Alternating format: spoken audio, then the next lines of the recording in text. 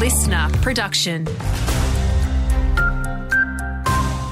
Good morning, Lauren Wilson here with your local news briefing. She's officially a cyclone. Tropical cyclone Kirrily continues to linger off the coast ahead of its predicted landfall in Townsville tonight.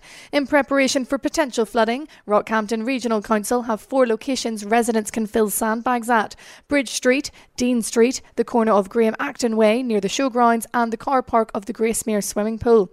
Daniel Hayes from the Bureau says, here's what we can expect for Central Queensland. You may see some more showers developing, particularly in the area to the north of Rockhampton, or along the north of the Capricornia coast areas there, up towards the Mackay region. You see a bit of shower and storm activity. Some bands may extend down that far. Stephen Miles has some explaining to do. There's pressure mounting on the new Premier to justify why Rockhampton and Gladstone was snubbed by the state government's Youth Crime Committee. Federal MP Michelle Landry says if regional forums are being held, then Central Queensland should be on the itinerary. I'm calling on the 2 state members to find out from their masters in Brisbane what are they doing, because it is simply not good enough.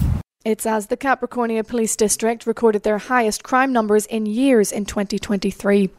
A new milestone has been reached for Gladstone's solar farm project. It's agreed to sell its electricity to mining giant Rio Tinto. If the project is approved, it will have enough power to cover 5% of Queensland's energy needs. Federal MP Colin Boyce says power generation is crucial into the future. Be one of the biggest solar farms in Australia.